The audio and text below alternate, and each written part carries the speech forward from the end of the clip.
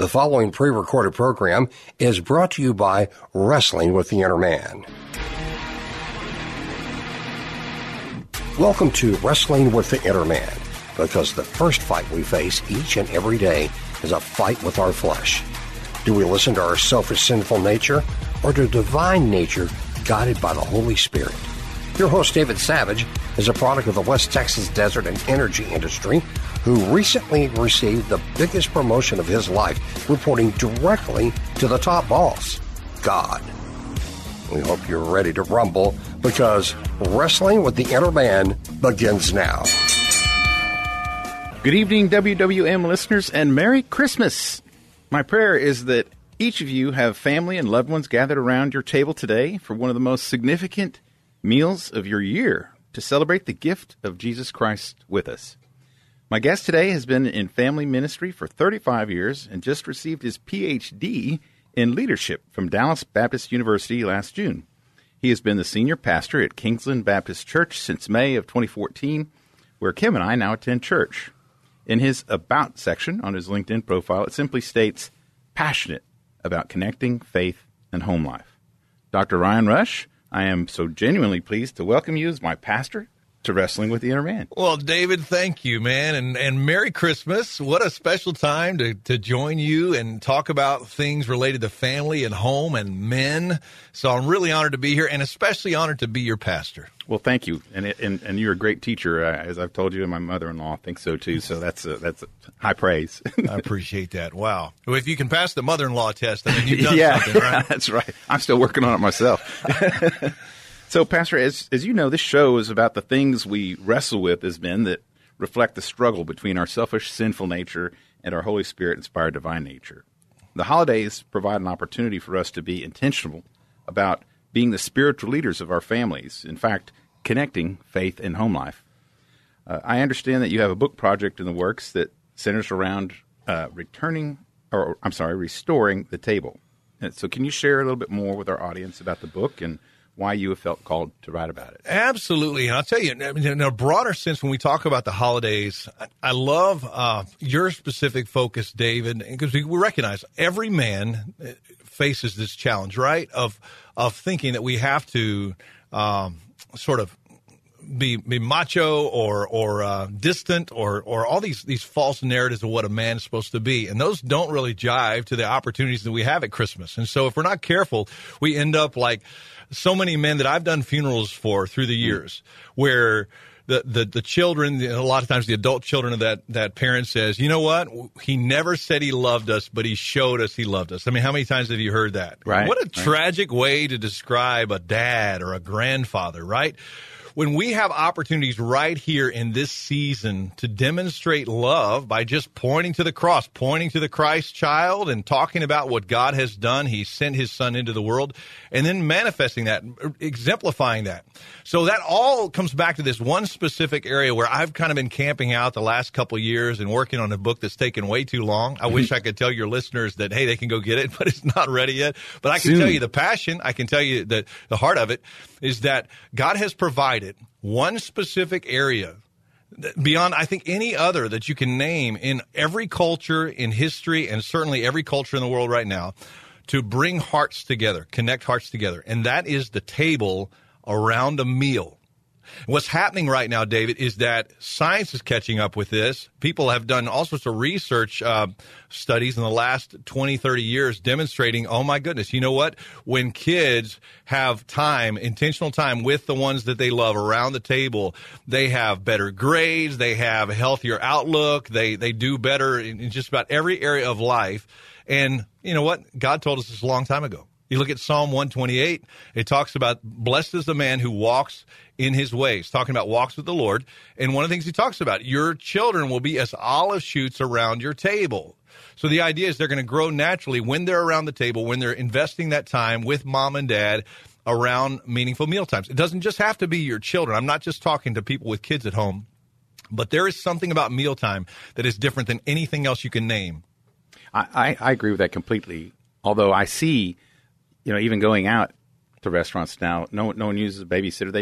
They have a device. Right, You know, it's right. an iPad or something, Yep. and they just stick it in front of that child. They're not engaging with other people, and Mm-hmm. you know, and then when you begin to take it away, when you want to engage with the child, you know, they have a fit because hey, you took away my entertainment. But that's what I was relating with, and it's tragic. I think so. Now we have, you know, out in Katy, we live in an affluent area. There's people that are, you know, real keen on sports, you know, for their children, Yeah. and so the families they're running their kids, you know, to multiple sports because they let them try multiple ones before they want to kind of zero in on one.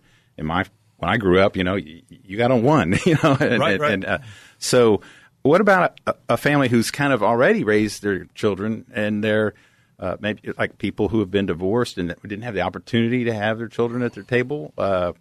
What do they do? You know, or maybe they missed that opportunity. So how can those people with adult children kind of regain that ground? Well, you know restore what? the table. Everybody can take advantage of the table because there's always people who are isolated, especially right now. I mean, David, you nailed it. Even when we're together, we're not together anymore. We have this massive relational separation.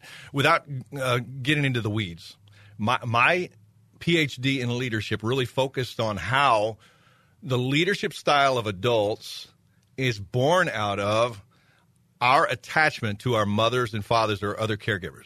And it's a fact. And so the research bore it out. There's a lot of research beyond what I did, looking at senior pastors in 4 different nations and how they lead today as compared to how they were raised. And so we know this is true, but it all comes down to this connection that we have emotionally with other people. And that almost always comes back to a significant part of what happens around that table. So when you talk about families at the restaurant and they're all looking down at their phones, moms and dads are just as guilty as the teenagers and the kids and everybody else. We're not just talking about something that is, well, it's a phenomenon of the 21st century. No, this is a crisis. And we're going to find out how this bears out in the days ahead. So we have lots of separation that's taken place. You can go back to the 1790s, the first time en masse fathers were working away from home because of the Industrial Revolution. We had vocational separation, and that doesn't seem like a big deal. But for every generation up to then, the kids just kind of looked at mom and dad. They were right there in their home. They were doing land together or blacksmith or whatever, and they were doing it together. So what used to be natural now has to be intentional, right? You go to the 1790s. And you have the educational revolution, what you really have there, or rather the late 1800s. And you have what happened is for the first time in history, we learned what we could do through industrial revolution away from home en masse. And so professionals started to educate the kids. I'm not against education, obviously. Grateful for home educators, but there's great education systems. What I'm saying is for the very first time in history, en masse, you had moms and dads were not the ones who were the primary educators of their kids. And so you had educational separation. And so when you add that to what we have now, we could get into the 1940s and World War II and how so many people were engaged in the war, moms and dads. And because of that, they didn't know what to do with the emotional strain across the world. I mean, in unprecedented terms, World War I and World War II, people saw carnage. And so you had emotional separation. And that brought us to this current generation where you have now relational separation. And so all that means what used to be natural, we didn't have to think about, nobody had to get on a radio show and say, you need to eat together. Nobody had to do that. It just happened. Now what used to be natural has to be intentional. So what do you do? Going back to your question, if you don't have kids at home, it works the same way. What did Jesus do? He was constantly eating with people. There are always people who are alone. Think about on Christmas time. There is not a person listening today over the next 2-3 weeks while we're still kind of going through this holiday season and we have a few days off that's not somewhat alone or a single mom with her kids. Right. Who wouldn't love to have, if you just said, hey, will you come over and have dinner with us? I mean, how great is that? Sit around the table, have a conversation, and you start to cultivate what used to be natural. Yeah, we did that actually over Thanksgiving with a young woman who's 25. She's awesome. A family friend, has a little 3-year-old beautiful redhead, but she didn't have her for Thanksgiving because she'd been through a divorce, and so she was kind of, alone. But I think, I wanted to ask you about your PhD because I was kind of surprised that it was in leadership and not in like a doctor of divinity. So tell me a little bit more about why you chose that path. No, it's a really good question. I did undergraduate psychology because I don't know whether I was a rebel or what have you. I started in ministry at age 15, by the way. I remember you saying that. Yeah, so a little bit different. By the time I got to college, I knew I was going to be in ministry. So I was involved in ministry, had been on church staff since 15. So I wanted to look at something a little bit different from a biblical angle. So I did psychology. And then obviously in my master's work, I was in seminary, and so really looked heavily at theology. I think that's very important. But as I looked at my doctorate, I wanted to look at family from a little bit different angle. I didn't want to go necessarily from a psychological or counseling focus, but how can we advance the home, bring transformation to the home? And so the more I thought about it, the more I thought biblically, if you think about leadership, there is no greater leadership than mother and father in the home. There isn't. I mean, throughout history, it's just a fact. If you define leadership as influence, as changing culture, as changing someone, moving them in a different direction, that's mother and father. And so I really wanted to look at that. And so when I began my research, I started to look at father in the home and how it impacted leaders later on. So that's why I ended up in that particular realm and talked to the heads of the dean of the doctoral program, the PhD program at Dallas Baptist before I began and said, listen, I'm all about the family. When I wake up in the morning, I'm thinking about how to connect faith and home. I'm a pastor. Would you allow me to do that focus rather than maybe historic leadership or even what you might be considered in corporate world or anything like that? And they loved it. And so I was grateful to be able to do it. Great. And well, congratulations. I know getting a PhD is no small deal, especially while you're still working full time and you have your family. And so, well, thank you. Well, what makes a meal meaningful? Right. And I appreciate you asking that question after you talked about the PhD, because it doesn't make me any smarter than anybody else. It really doesn't. But I didn't want to just speak from my heart about something that I was so passionate about. I wanted to speak from the breadth of experience and knowledge, even outside the Scripture. It parallels Scripture so that I could have a meaningful conversation with people who are far from God and help them understand. Because I believe the table is, for lack of a better term, sort of a Trojan horse to enter into the households of people who may not have any interest in scriptural things, but then introduce them to scriptural things. Because everybody understands, I think, the meaning and importance of the table, and everybody understands the meaning and importance of parenting. It's fun to be in the city of Houston and in this area where the whole world has come to us. That's true. Very diverse. Because there is not a culture that's moved to town that doesn't care about their family. In fact, most of them have come here because they care about their kids. They might have taken a step backward in their own career path so that they could have something better for future generations. Isn't that cool? We're surrounded by people who are passionate about family. And so when we talk about family in that perspective, and I can bring it from an empirical perspective or an academic perspective, now I can introduce biblical things because all these things are rooted in the Scripture. So when we talk about the table, look back at the Scripture and see how many times Christ was around the table, as I mentioned, but also think about how many lessons are given to us through food illustrations. Right. Think about, ultimately, the Lord's Supper. Mm-hmm. When Jesus is saying, this is how you're going to remember what I have done. What are you going to do? You're going to do it around a table. You're going to eat and you're going to drink, and you're going to, in doing so, identify with what I have done. Yeah, in fact, I found here on the Holy Bible app there's this Dinner with Jesus little plan, that I've been reading along just to actually prepare. And it goes to different scriptures, and it has like the Bible verse, and then it has like little devotional. But just one example, because meals are an everyday. See, folks, this is why you listen to David Savage on the radio, because I didn't know this. All right, there is a Dinner with Jesus devotion plan right there on your Bible app, man. What better way to begin the new year than that? Yep, I love it. So, meals are an everyday occurrence. We all have to eat. That's the other thing, is like we have to do it daily. And so Jesus used meals often to engage with his people, to teach important lessons. So, just for example, Luke 5, chapter 5, verses 27 through 32 relates one of those banquets. So, after this, Jesus went out and saw a tax collector by the name of Levi sitting at his tax booth. "Follow me," Jesus said to him, and Levi got up, left everything, and followed him. Then Levi had a great banquet for Jesus at his house, and a large crowd of tax collectors and others were eating with them. But the Pharisees and the teachers of the law who belonged to their sect complained to his disciples, "Why do you eat with tax collectors and sinners?" Jesus answered them, "It is not the healthy who need a doctor, but the sick. I have come to call the righteous, but not to call the righteous, but sinners to repentance. So, Dr. Rush, how do we restore sinners in our family who may be estranged from us during the holidays or at any other mealtime? At any other mealtime. And a lot of times holidays do bring people together. It may be too late for this holiday to make that happen, but you can look towards some future ones. And, almost anybody is willing to accept a dinner invitation. Yeah, it's that's fun. true. Yeah, that's true. It does lower the barrier of entry quite a bit.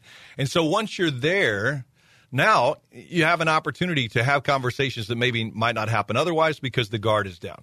And I would not be afraid of scripting some of those. Let me give you some examples.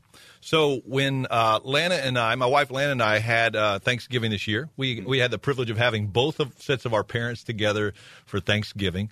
And one of the things we did, now we don't have high barriers with either set of parents. We have great relationships with them. And by the way, they have great relationships with one another. However, it is so nice to be able to kind of script the conversation. And so we had some cards that we wrote out, and my wife just hand wrote some key questions, to start, rather than just devolving into, isn't the world awful right now? And did you watch the news last night? Yes. And isn't it terrible? And all the things that we tend to talk about when there's an absence of a script, right? Water cooler gossip. Right. Yeah. So we started with the first question was, what's the worst job that you've ever had? Well, we all have memories in our life. We're like, man, I remember doing that commercial roofing when I was trying to do ministry and that. It was just awful, and I smelled like tar and all this stuff. No offense to the commercial roofers who are listening. I'm sure it's gotten way better, right? So everybody went around. We did that. And then we asked the question. It was already written out, so we weren't making these things up. Okay, if you could live anywhere in the world for a year, where would you want to live? That's a pretty, easy question to ask, right? So you start to move from there. And then as you're having conversations maybe with people who have some deep regrets or there have been some hurts in the past, here's a question that you might ask, is something like, if you could go back and tell your 18-year-old self anything, what would you tell them? And it might be a goofy answer that somebody gives, and that's okay, like buy Apple stock. Okay. Yeah. But some people are going to have some serious things that at least gets you thinking about, I wish I had some things to do over. And all you're doing is creating an opportunity for you to say in casual conversation where it doesn't sound like you're selling something, hey, listen, what's so great about this particular holiday, when we talk about Christmas, God sent his son into the world because we've all screwed up. We all need a do-over. This world is messed up. Or you pick a holiday. You can always find these things and have a higher purpose and goal for that meal and say, let's talk about that. But you have an opportunity to bless that individual that you have across the table like you can't any other time when you're sitting across a table. It's just something natural that we've been given by God. Yeah, I really agree with that. In fact, I was trying to do that with my family because there's some tension, in relationships. Sure. And some of it's, politics. And it's like, look, you have to this is my sister-in-law that I'm talking about, doesn't have a great relationship with my wife right. or her mother who lives with me. And we're going to be on vacation, so we'll actually be out of the country. And I called my sister-in-law and I said, hey, why don't you come and try to spend some time with your mom? We're going to be gone. And so we could have caregivers, check on her or whatever. And she immediately texted me and wanted to know, medications and all this other stuff. And I said, she doesn't need a manager.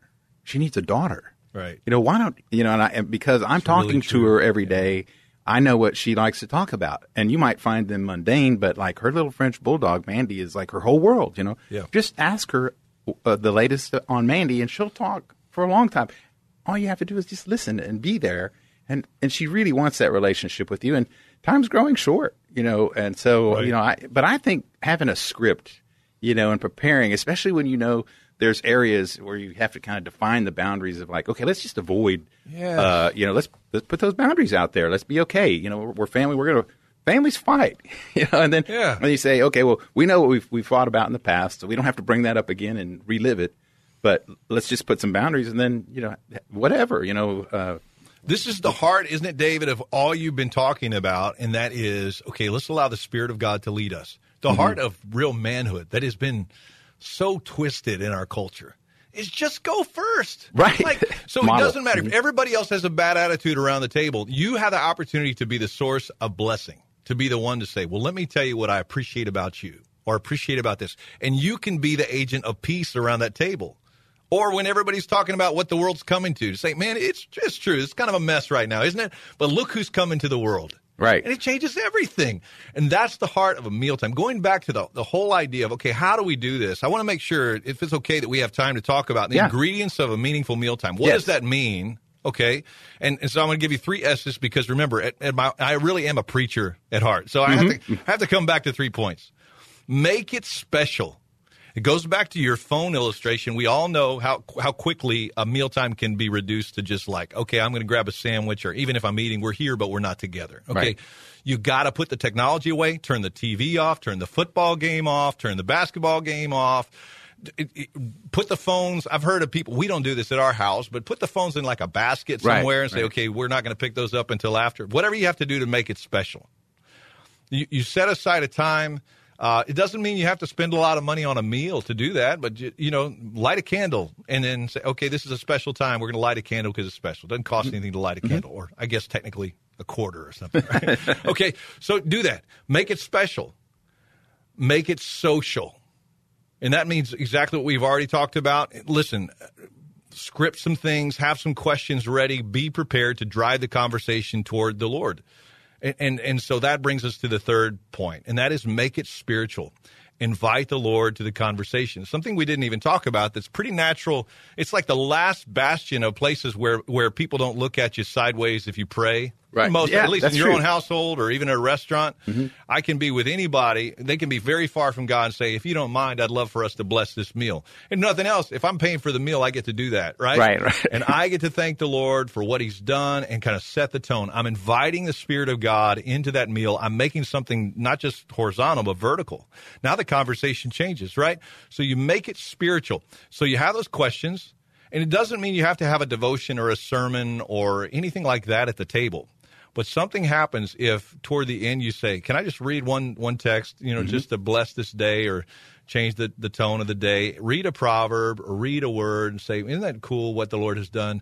And maybe, depending on the temperature around the room, to say, what does that scripture mean to you?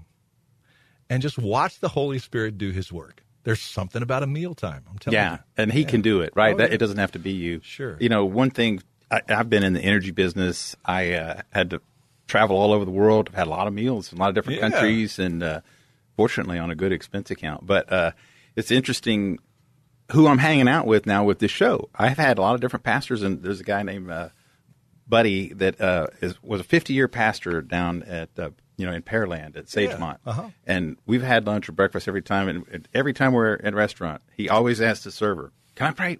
How can we pray for you?" Yeah. And it's just amazing how people will kind of just, this is people with, facial jewelry and tattoos and things. They're like, man, I'm really their whole countenance changed. Yep. And then he prays for them, and I was feeling a little bit ashamed, that I haven't done that before.